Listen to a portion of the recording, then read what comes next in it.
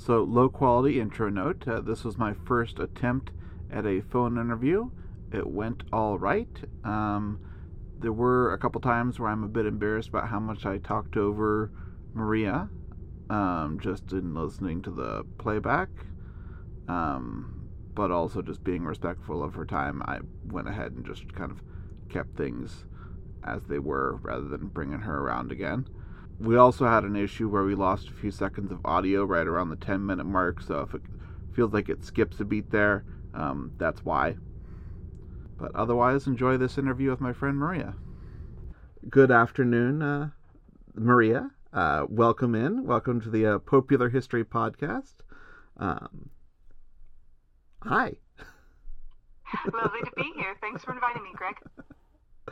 So I actually know Maria. Well, let's see. Did we actually meet at Christendom, or did we just meet through Christendom? I think it was the latter. I think it was more through. Yes. I believe you were after my time.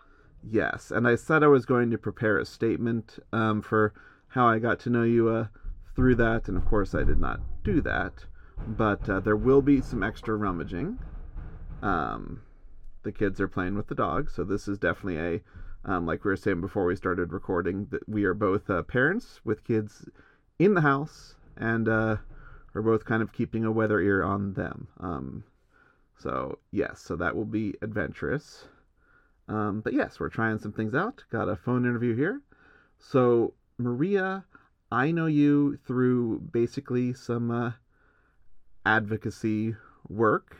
And yeah, we had some basically Me Too stuff going on that we kind of worked on together to try and make things better for folks. Yes, we were part of an effort from a scrappy band of alumni of Christendom College to try to be survivor advocates for students in need and other survivors, and we were pushing for reforms of the school, particularly hoping that they would adopt Title IX. Yes. Yeah. And that was how we got to know each other, and it's mostly been through online, and but it's been fun.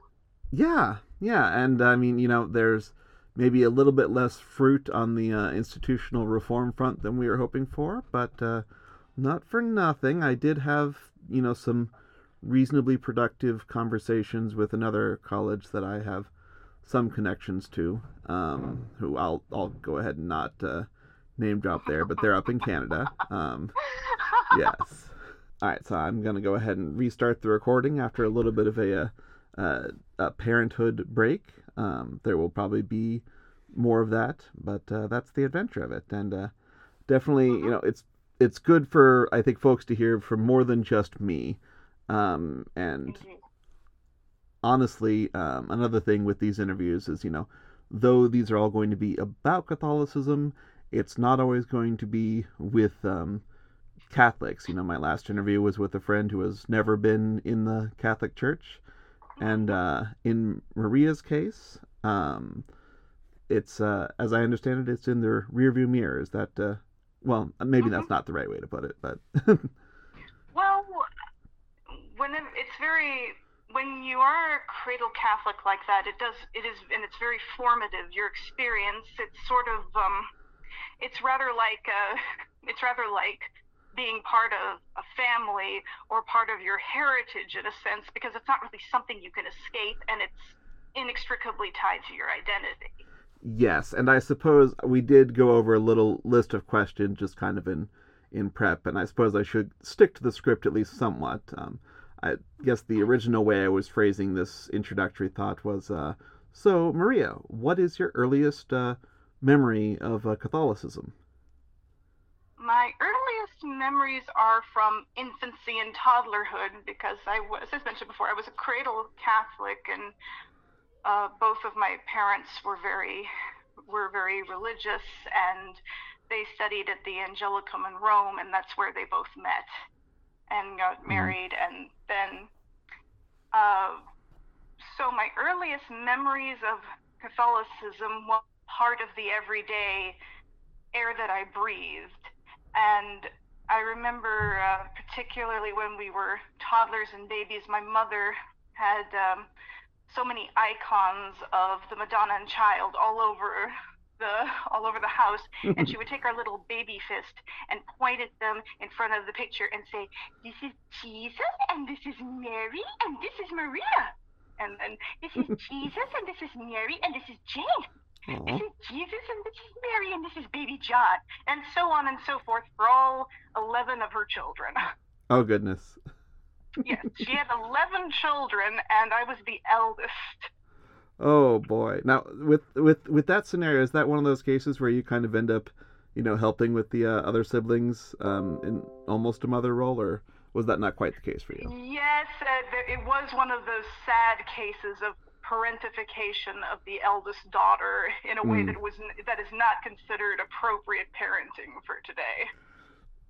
Yeah, yeah, and that's fair, and yeah, there's definitely been a lot of changes to approach to parenting, which I think it's generally been for the positive.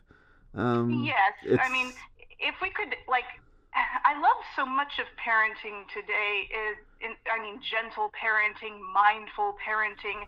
If it were only less colonized, if there was more mm, credit given to where those practices came from, and also, if it was less tied up with the rather ableist and uh, education system, and it wasn't so, and if the system wasn't so classist, really. Like, for mm, example, maybe many large Catholic families can relate to this listening in. Many of those of us who grew up with very large families like that sometimes had to squeeze illegally into cars. We did not keep up on the car seat safety regulations, mm, and we did not replace them for each child. The same old car seat that basically was used with me and was pretty much went through like 5 other children before it got replaced. And that's often, and that's, we need to, especially with like organizations who reach out and try to help these families, have to find a balance between identifying the problems that are cultural and identifying problems where they just need more support. They need to buy them another mm, car seat. They need another car. Get them the help.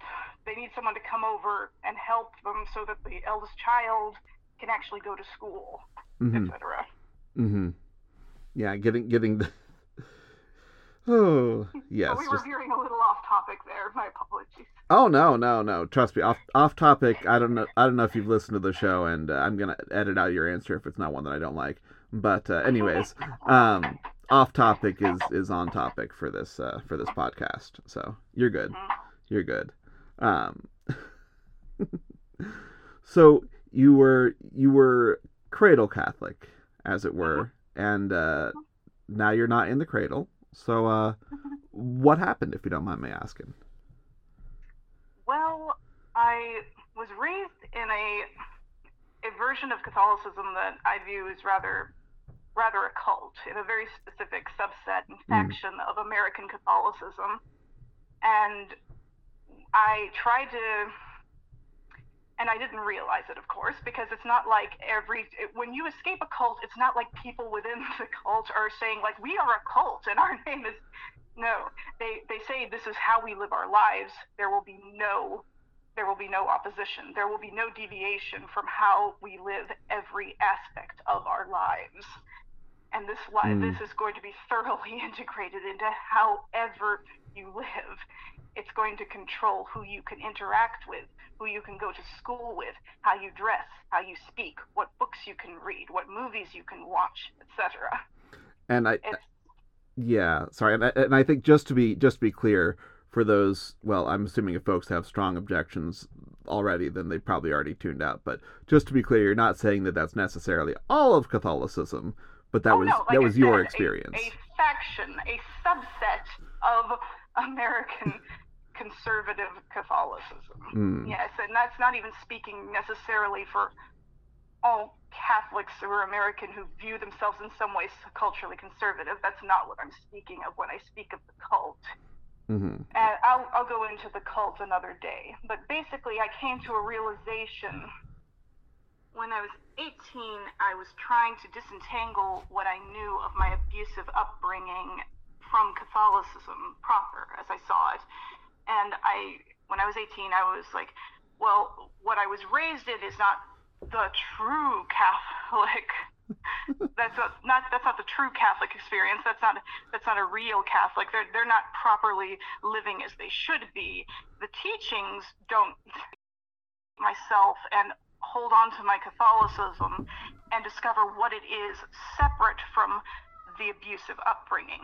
And so I went to Thomas Aquinas College and then later transferred to Christendom College, and I thought, this is where I'm getting the true Catholic experience. And then after graduating some years afterwards, I was finding ways in which the same cultiness I'd encountered in both of those places was following me from Virginia to Kansas to Washington State to California. Basically, I was able to find little places, little pockets where the cult followed me, so to speak, and I was finding it there, and I was also encountering other Catholics, many of them educated in more Jesuit schools, for whom Catholicism was completely different, and they were horrified at what at the part of the faction that I had experienced. And so I was trying again, and later in my early married years, to disentangle myself and try to think like, okay, what is an American Catholic actually supposed to look like? What is actually church teaching, and then I was trying to dig into church history and trying to decide for myself what things I wanted to hold on to from the cult, basically, and what things I was actually struggling with. And all the while, it was becoming more acceptable for me to address my own doubts and question and actually try to apply critical thinking to the things I had been taught. And then I became a mother, and suddenly, and that's when I became a feminist, because suddenly the scales fell from my eyes, and there were all sorts of sexist things within the teachings and the culture and the people and things said by popes that were suddenly bothering me, because now I was thinking of a world from my daughter had to inherit, and suddenly my people-pleasing tendencies had to stop, and and things that I had accepted initially as, all right, I'll suffer through this to keep everyone else happy, suddenly wasn't good enough anymore. And I was no longer accepting the excuses for sexism I was seeing everywhere. And that was separate from and then I was increasingly trying to push for a version of Catholicism that affirmed women and empowered women. But the more I was digging into the history and the opposition I was finding was helping me to realize that there was never a true and pure and small version of Christianity or Catholicism where there were no problems. There was never a moment in time where you could look back and say, all the bishops of Rome were listening to the women and proving them. And also that the institution was and is patriarchal, and was very concerned with remaining a bastion of patriarchy. So I was like, okay, where does this leave me? Yeah. So just to recap, I mean, you sort of had that initial full on, I guess we'd call it the cult experience. And then you broadened out and saw, like, it's not all cult. And then you looked further and saw, but there's some cultiness to be found. There's... Well, there are problematic things within the doctrines and that don't, and the hierarchical structure are still problematic. Yes, and so, zoomed out further and saw, wait a minute, there's still issues, even if I'm zoomed out as far as I can. Yes, if I zoom out as far as I can and look back as far as I can, there are still problems. So I have to let go of whatever vision that I had of the institution of the Catholic Church being the only true brand of Christianity with Christ's seal of approval and the only one holding the truth, the universal truth. And I have to let go of the idea of the Church being inerrant and infallible. And that's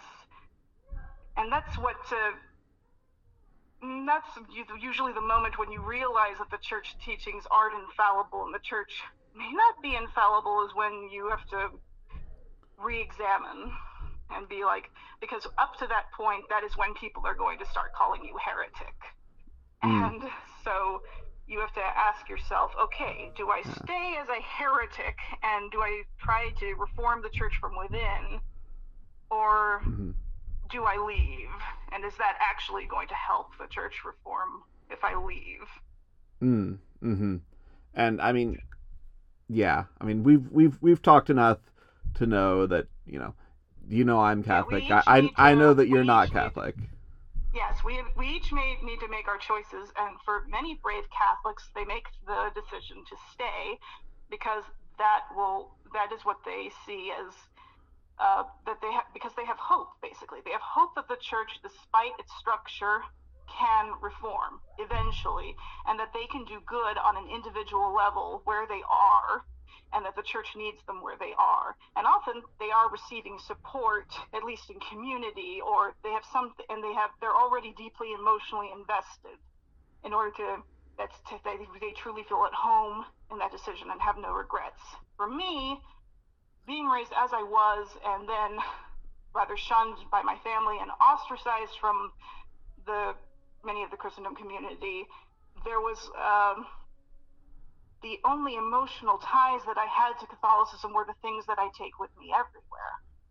That I didn't need to go to a church every Sunday and have to listen to another misogynistic sermon to get.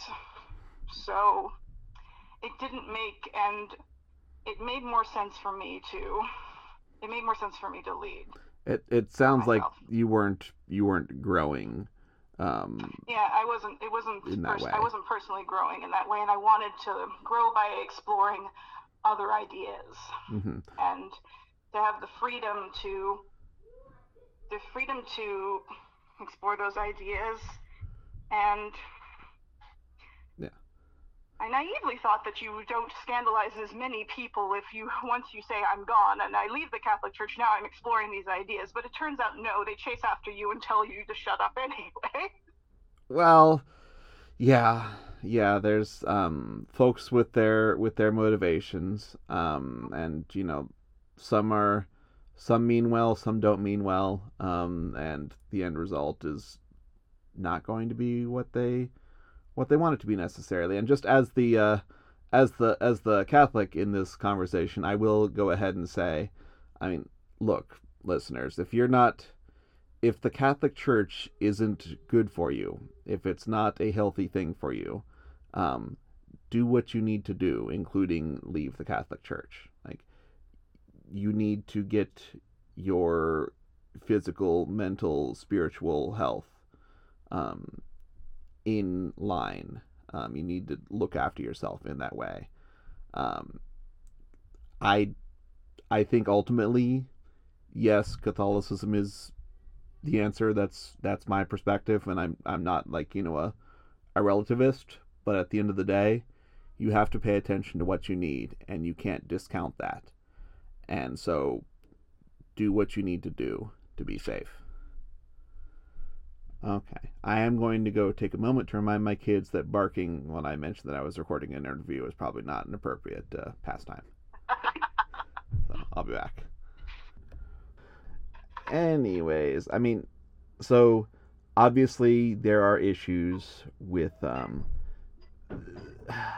the way women are treated within Catholicism and Christianity in general, but of course we're always going to be focused particularly on Catholicism. And in my humble opinion, the problems some of them are structural at the moment and are exacerbated because that's less of a, if it were merely a cultural problem, maybe, maybe it's, that's not to dismiss cultural problems within American Catholicism, because it's not like everyone can just mass migrate to the one parish in Maine somewhere where where they can expect to have their views respected and their labor compensated, etc. But there's something inherently problematic about an all-male priesthood in which they are required to sign coming into the seminary that they're all heterosexual. No asexuals here. No homosexuals here. No, they have to be straight men for some reason. Otherwise, it's not going to be considered. They're not going to be considered a meet and perfect offering unto the Lord. And putting those said heterosexual men in that position of power, and then expecting them to minister to women, and when they're being taught in this segregating sort of way and othered in this sort of way, dogmatically and culturally, it's one of the disturbing reasons why there's such a misogyny problem within the seminaries and when they come out within parishes. And there's something inherently problematic about requiring confession and going to these men that you can't really trust because we know from the practices and the current ongoing scandal that you can't trust them because the institution is going to be looking at moving them around and looking out for. You're talking like itself. Specifically with like at a physical level. Yeah. We're not even addressing spiritual abuse. We're not talking about just maybe a cultural complete separation between a celibate man who doesn't have a family life that he lives with every day, and like we see in many other Christian denominations, with at least family men are leading the congregation, they at least know what family life is like, and so there's not the disconnect between expectations versus reality, and not so much. Yeah, and I remember when we were talking in kind of, the lead up to this, just in the background, it seems like there maybe is something to, we're used to saying, oh, men are the strong ones, unless it comes to sin, in which case, men are weak, you give them 3 Hail Marys for whatever they did, and then you move on.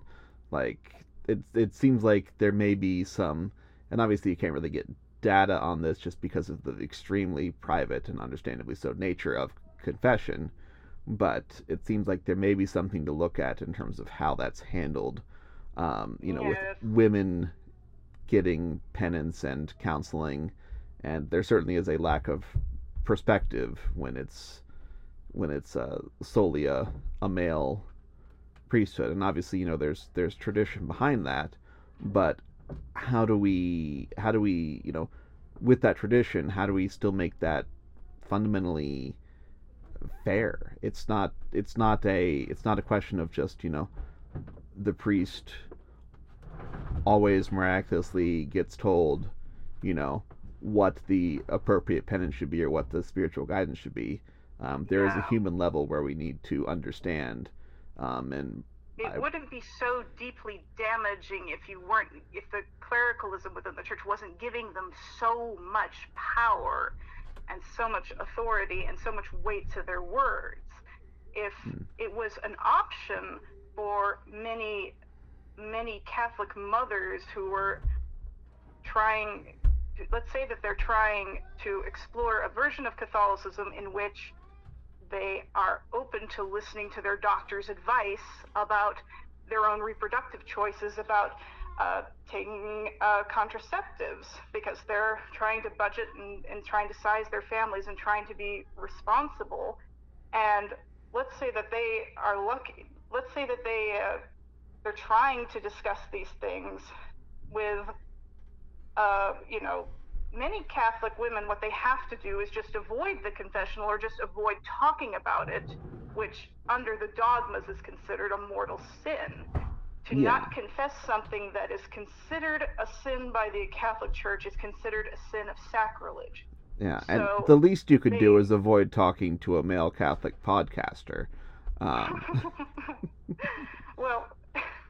it's but what many of them have to do is they just have to, they deal with this guilt then, because they know, they're like, on the books I'm supposed to be confessing when I do this, because according to the Catholic Church I'm in danger of hellfire, but I know that this is not a sin to be responsible and listen to my doctor and take care of my marriage, take care of my children. But this priest doesn't necessarily know it, or he's required to pretend he conveniently doesn't know it, because that's what the teachings teach.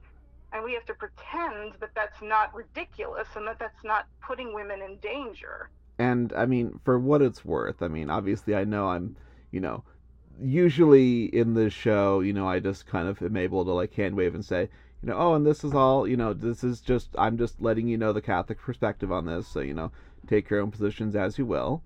In this case, obviously, we are not in a just Catholic interview, so there's more perspectives both outside and inside Catholicism, and one of the things that I guess I want to touch on is there is a surprising amount of discussion, and listeners, I don't know if you're Catholic, I don't know if you're not Catholic, but I don't know if this is news to you, but it's not a monolithic thing. There's a lot of discussion among Catholics about, like, where we can go in even, just taking church teaching fundamentally. What does the church actually say? Not all priests have taken the time to understand what the specific church teaching is. And obviously, sure, not all laity have either, but oftentimes we just assume that the priest knows in and out, Humanae Vitae and everything beyond that. Sometimes it's the case where they only know Humanae Vitae and, the way that they received it, where there's more richness to explore and reflect on. And I think there's something to be said for trying to see things from the perspective of the penitent. God willing and the creek don't rise, I feel like I'm seeing that more, but also it's certainly not a guarantee, and your results may vary from parish to parish, and I apologize. I was hoping to not make this just another episode of the Greg Show, but I got off on my soapbox there. It's all right, because these are things of great concern, because for most of us living our lives, we're all trying to find ways to reconcile the mess between what the intentions are with many Catholics and what the official teachings are, and how those form our lives and how those work with our communities, etc. So we're trying to find middle ground, or trying to find what things I was actually, when I first got on birth control, I was speaking to my doctor, and I was trying to explain to her that I had been fed in the cult, specifically the NFP only cult, who insists that if you can only use NFP for very serious reasons, and that is the only method that you can use, and if that doesn't work for you, well, then too bad. But so I was speaking to my doctor, and she was this lovely lady, and I said, I've been fed a lot of misinformation about, I know that there's risks that you have to take whenever you start a new medication, and that some things might not go right, but I need you to give me as much information about the pros and cons of these methods, and try to be patient with me, because if I'm nervous, because I've been told my entire life that this is a mortal sin, and that what I'm doing is going to send me to hell if I die. And she said, oh, I'm Catholic too. And yes, I've been experienced that with more than a few patients, and I did have to make that choice for myself when I was a young student in medical school, and make the choice for myself when I became a mother, and That's and I have encountered that within Catholic parishes. Sometimes there's a lack of understanding, but we all have to make choices for ourselves that are good for ourselves and try to protect ourselves. And I'm really glad that you're doing this for yourself and your family. Mm. And it was really encouraging, and I started to cry right there in the doctor's office. Mm. But she had that light of recognition in her eyes that she was at least aware of the cultural conundrum. And And I guess we don't have to, go into specifics, but just was this at was this a Catholic hospital, or is this just like a generic? Because like obviously there's a lot of Catholics around everywhere, but there's also a lot of Catholic hospitals this was around. not a Catholic hospital to my knowledge. It was like, I think this was in Suffolk, Virginia, perhaps. But anyway, there was. I suppose if you were looking for that kind of advice, you probably didn't make a beeline for the Catholic hospital. I was not going to go to a Catholic hospital if I had a problem. So I was kind of like, we can either delve into a little bit more about like, the specifics of, what in your heart, if it was a change, went on with you leaving the church, or we can talk about your namesake, Mama Mary. And I don't know, do you want to rip another Band-Aid off and talk about leaving the church, or is that a positive thing, negative thing? I got to assume it's positive, since that's ultimately where you ended up and where you are. I don't mind talking about it at all. Okay, and then we'll circle back to Mama Maria. Yes, indeed. All right. When I was having my crisis of faith, which was really very short and sudden, looking back on it. What prompted it? I think it was strange. I think because it was happening, this happened like maybe 4, maybe 5 years ago, but it was while I was working hard on my advocacy work, while the scandal broke again. Like, Christendom was having its own little scandal, and then the larger scandal, the ongoing Catholic Church, that basically we had learned nothing since the 90s broke. And while that was all happening, that was kind of a catalyst and an emotional crisis, because I loved the church deeply. And then I realized there were all these, while I was trying to really examine and really trying to find things within the church writings and the dogmas, the fathers of the church, the doctors of the church, the things that popes had written, because I was trying to be a Catholic advocate specifically, and was trying to work with advocates and try to be a safe place for other Catholics that were very, very nervous about talking about consent education or etc.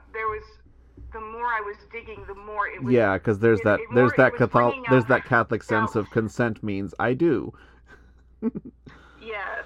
Sorry. There were problematic.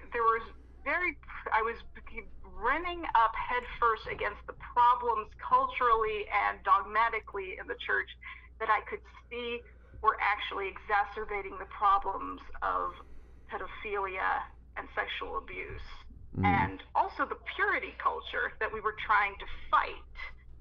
And I could see when people were making a case that, like, this is what the church has always been, I could see that they could point to those specific teachings and the tradition and be like, oh dear, they're not wrong about that. They're not wrong. This is how. So it reached a point where I was giving myself permission, because I was having this crisis, and because I was feeling rather abandoned, because I was able to really go within myself and face to face with God and be like, okay, I'm really, really desperate to try to sell a safe version of Catholicism that may not exist, or rather one that only existed within the hearts of Catholics. It was a hopeful, formed version that was trying to find a way that still wanted to empower women and didn't want purity culture, rape culture, and was trying to find ways to change the structure and the teachings in a way that didn't endanger vulnerable people, women and children. I just real quick, because that just struck me, the way you mentioned, like, something that was in the faithful that they were wanting. I mean, I have heard, I don't know how much this is emphasized in different places, but you know, in my meanderings through Catholicism, one of the things that has come up is the sense of, like, the sense of the faithful.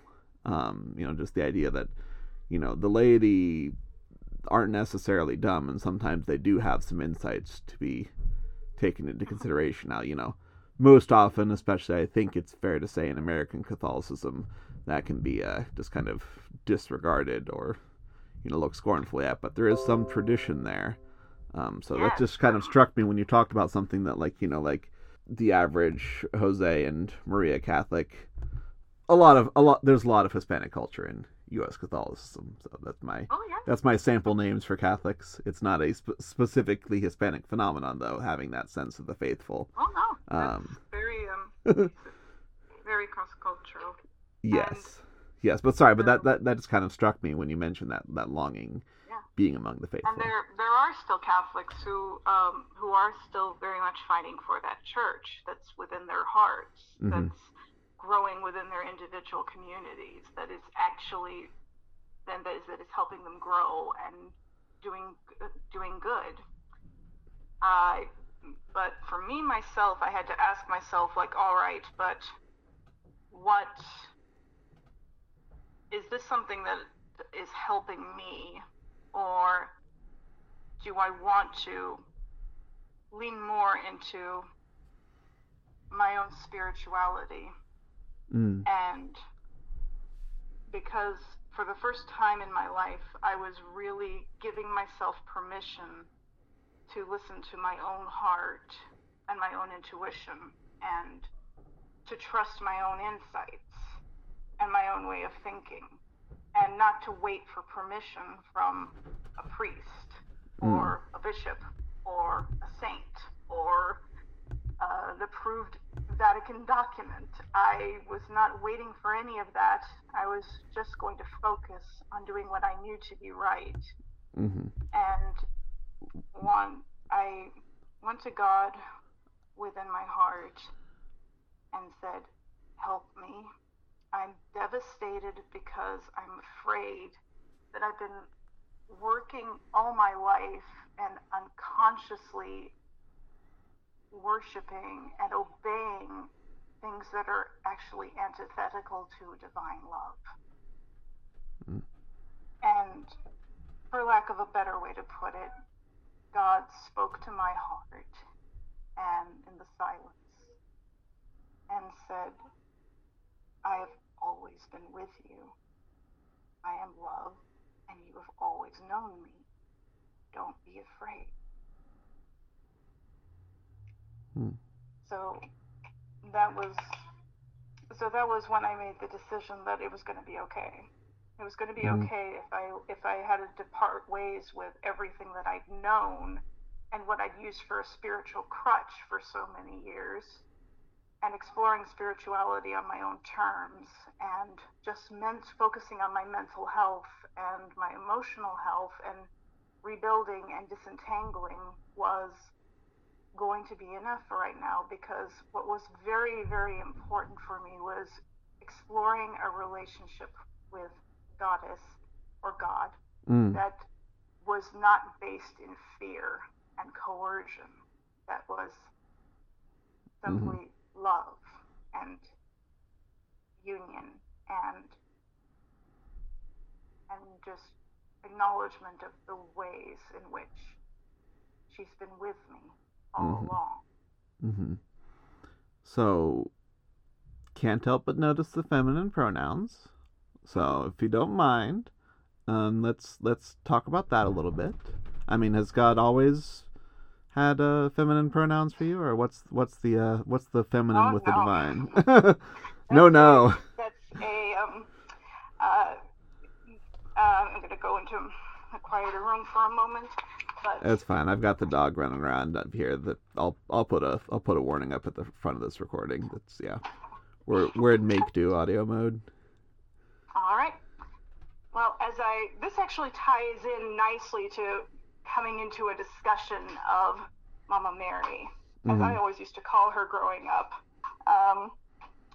She, for many Catholics, not all of them, but for many of them, as particularly the ones who were raised in the cult, as I was, they were the teachers, the priests, and the religious sisters, and the parents were very uncomfortable with addressing the feminine within God.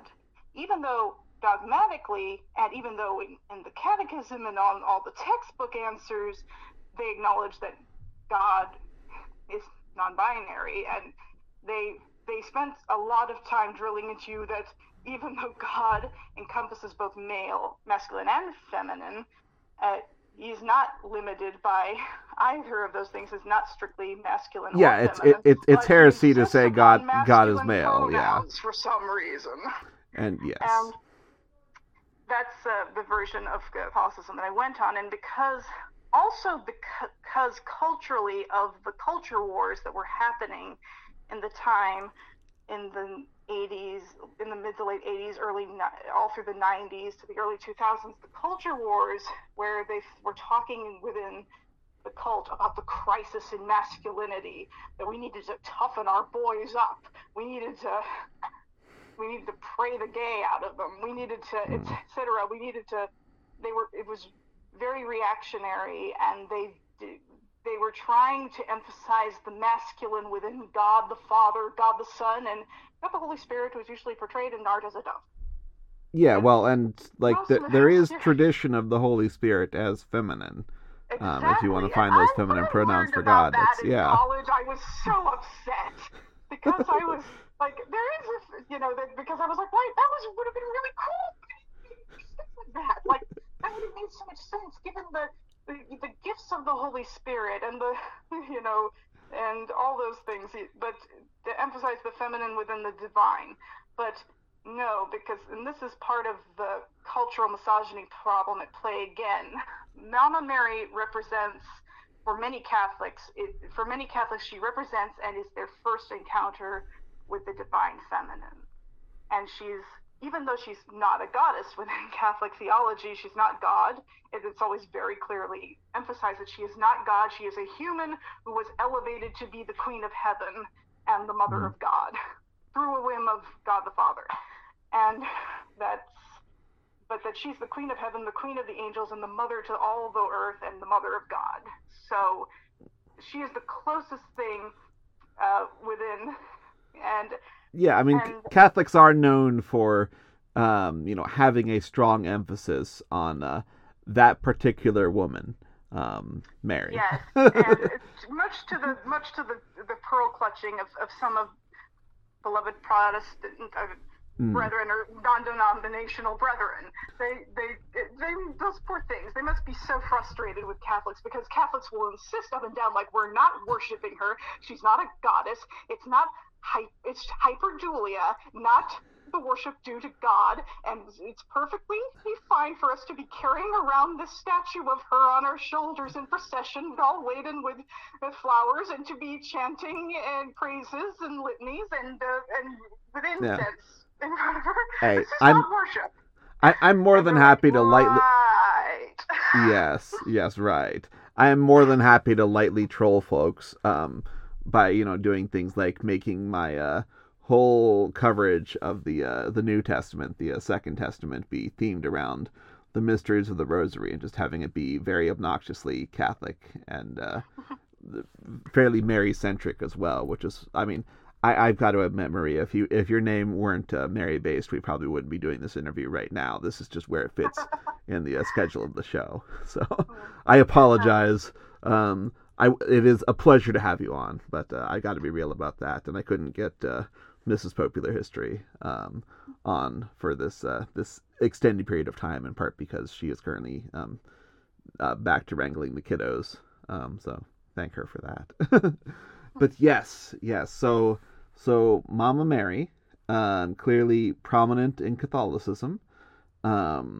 Maria, yourself, no longer being Catholic. Is Mama Mary still prominent? Mama Mary will always have been very formative to my ideas of my ideas forming about God and the divine feminine, and I will always owe a debt of gratitude to Mama Mary. And sometimes out of habit, or still, I still, when I address Divine Mother, I do sometimes use some of the litanies that I prayed all through my life. Hmm. Not or adapted versions of them, because that's because when she was given to me as my heavenly mother culturally, and I do view God as a mother because that's what psychologically is the most feels the most safe to me Now, personally. you can't just go and say that you are not Catholic, but you pray some litanies without specifying. I'm sorry, I just need to know which litanies. Anyone in particular? What's your favorite? Obviously, with some everyone's probably modifications. prayed the litany of Loretto, right? Mm-hmm. And also there's sometimes you repeat, and sometimes I still pray the Rosary too, or it's and sometimes more also because of habit, and there are other periods where I need to avoid it because it could be laden with, and many other ex-Catholics too, they have to. I've talked to some ex-Catholics who were like, oh my God, I can't see a crucifix, I can't see a rosary right now because that's just so linked to spiritual abuse for me, and it's just psychologically laden with so much horror. I can't. But for me, it's for some of them they're occasionally just comforting to me, and so sometimes I do use them in my spiritual practices. And I have a little witch altar at home where I do have a rosary on it, and that might horrify some of the listeners. I have so much follow up, but I don't want to make this an 87-hour interview. So witch, give me a minute on what's going on there with you. Well, it's something that I'm only vaguely witchy, really. I'm not. It's not like I'm a practicing, like I'm not Wiccan, and I'm not really a strict pagan either. I mean, that's the thing about the term witch these days, is that it can encompass a lot of different spiritualities and different practices. But for me, it's just a little home altar that has things on it that help me to center myself, or listen to the divine within myself and find it within others. And it's got various little things on it, like candles that are meaningful to me, that are maybe aromatherapeutic, that have like senses, like, you know how like in Catholic churches, like particularly like traditional Catholic churches, they'll often burn incense and they'll have candles with blessed beeswax that that nuns have to prepare very specifically, and the same principle applies.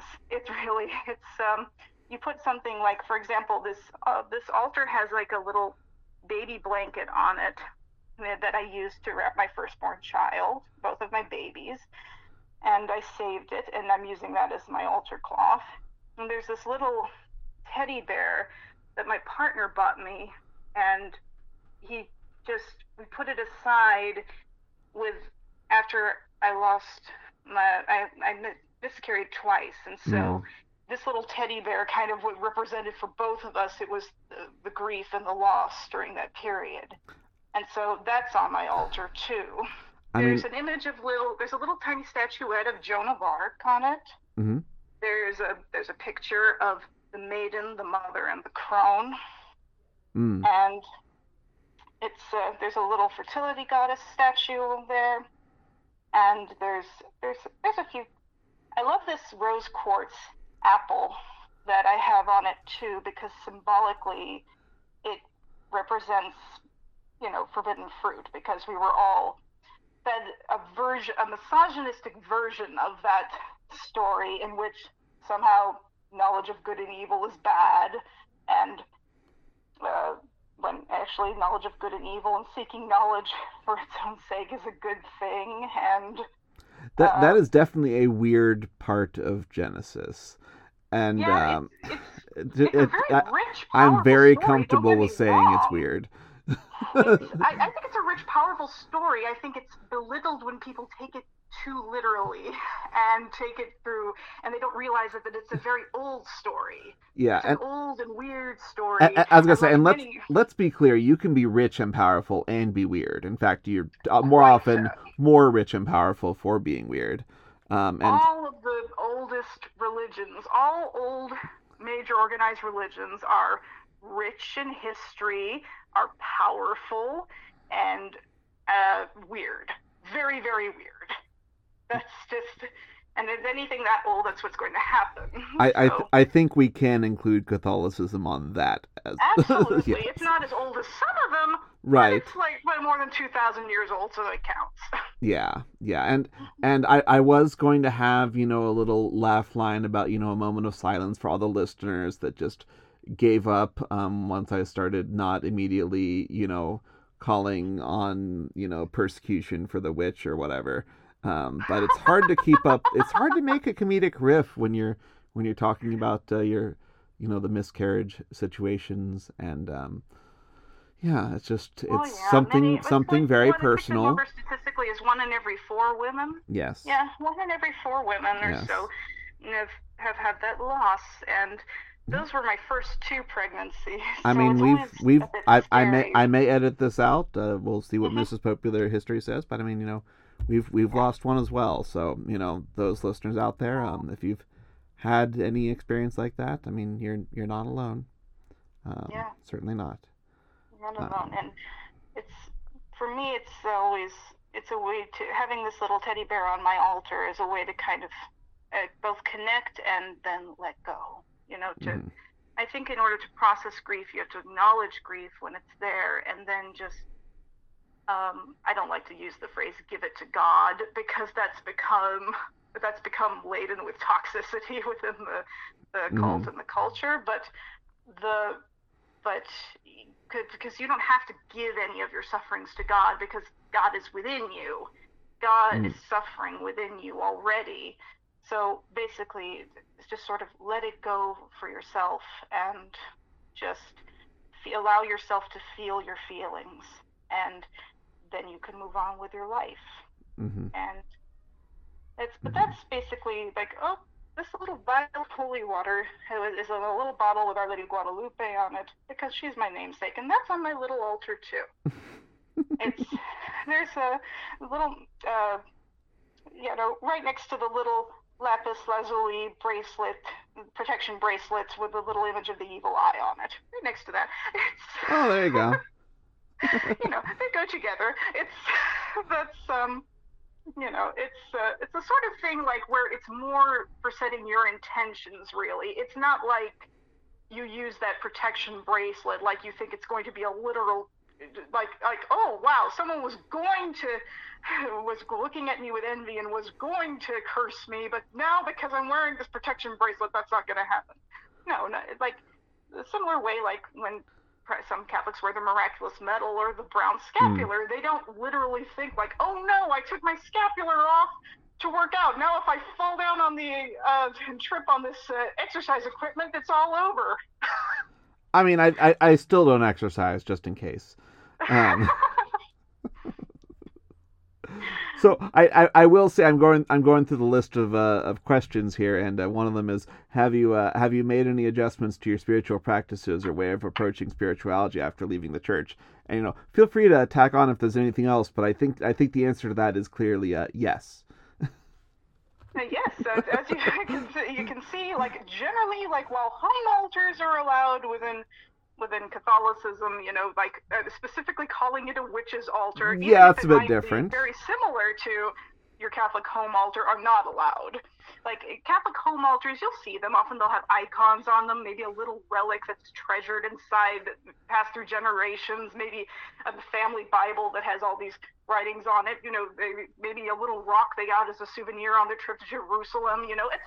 So they have I mean, this just ties in perfectly, because I literally laughed out loud when we were kind of going back and forth, and I asked you your favorite thing about Catholicism. So, Maria, what is your favorite thing about Catholicism?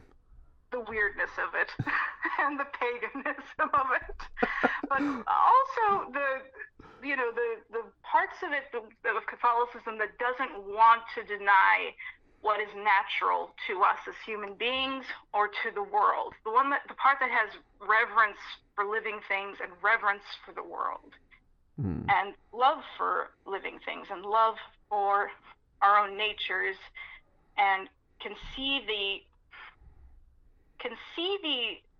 not be so blinded by our search for the ethereal and the spiritual that we forget the corporeal and the carnal. And that's what I love about Catholicism. And also it was, maybe this is more specific to Christianity, for all listeners who are Christians of other denominations, radical love, radical charity has been very useful to me personally in my search to practice radical empathy.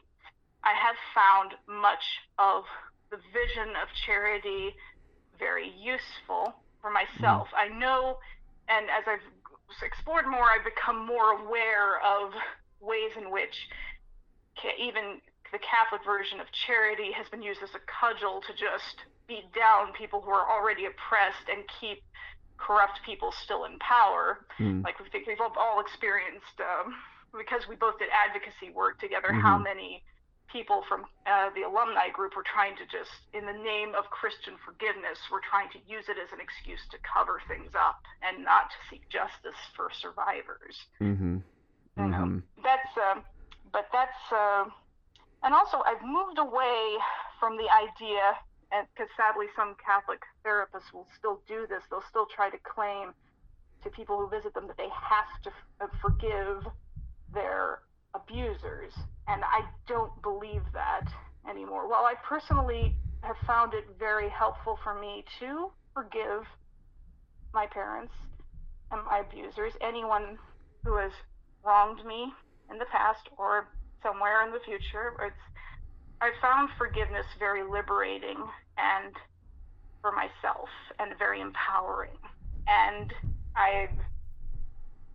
and radical empathy, it kind of goes hand in hand with that.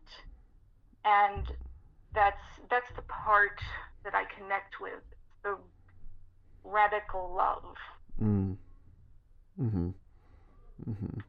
honestly, I mean, I would say that's not far from the core, at least, the core that folks who see hope within Catholicism, that's typically the core that they're looking at. Any form of Christianity, not even specifically for Catholicism.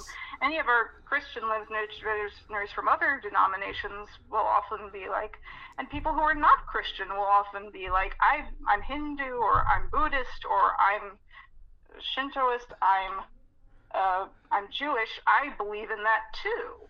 Yes. There is a something of the standard disclaimer of, when I say Catholicism, I don't necessarily just mean Catholicism, but the show is about Catholicism, so sometimes that's just where my brain is. Yes, not to the exclusion, but certainly to the inclusion. That's the nature of that radical love, anyways. So, yes. All right. So we are by all accounts passing the hour mark. Is there anything you wanted to add? Anything else you wanted to talk about? I mean, we can chat a while longer, or whichever way you want to go. Well, I would say thanks for having me over, and for anyone who's listening right now, if anyone's asking me, I want to say that I appreciate you listening to voices that are not Catholic and especially ex-Catholics, ones that are not no longer Catholic anymore, because I know that that can be difficult and that can be frightening to speak with people who've moved on from Catholicism and have different perspectives now, because when we do that, we sometimes come face to face unintentionally with whatever it is we're questioning, maybe within ourselves. And I personally think doubt is a very good thing, that you cannot have a true faith without some doubt.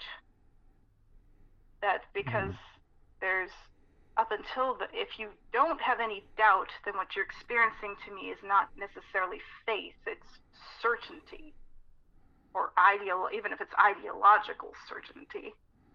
And so there should be room for questioning and room for doubt. So it's always a wonderful thing to hear many different perspectives. Mm-hmm. Well, thank you so much, Maria. Thank you for your time. I do think we'd love to have you again. We'll figure out, when that makes sense. And yes, thank you. Thank you very much for having me.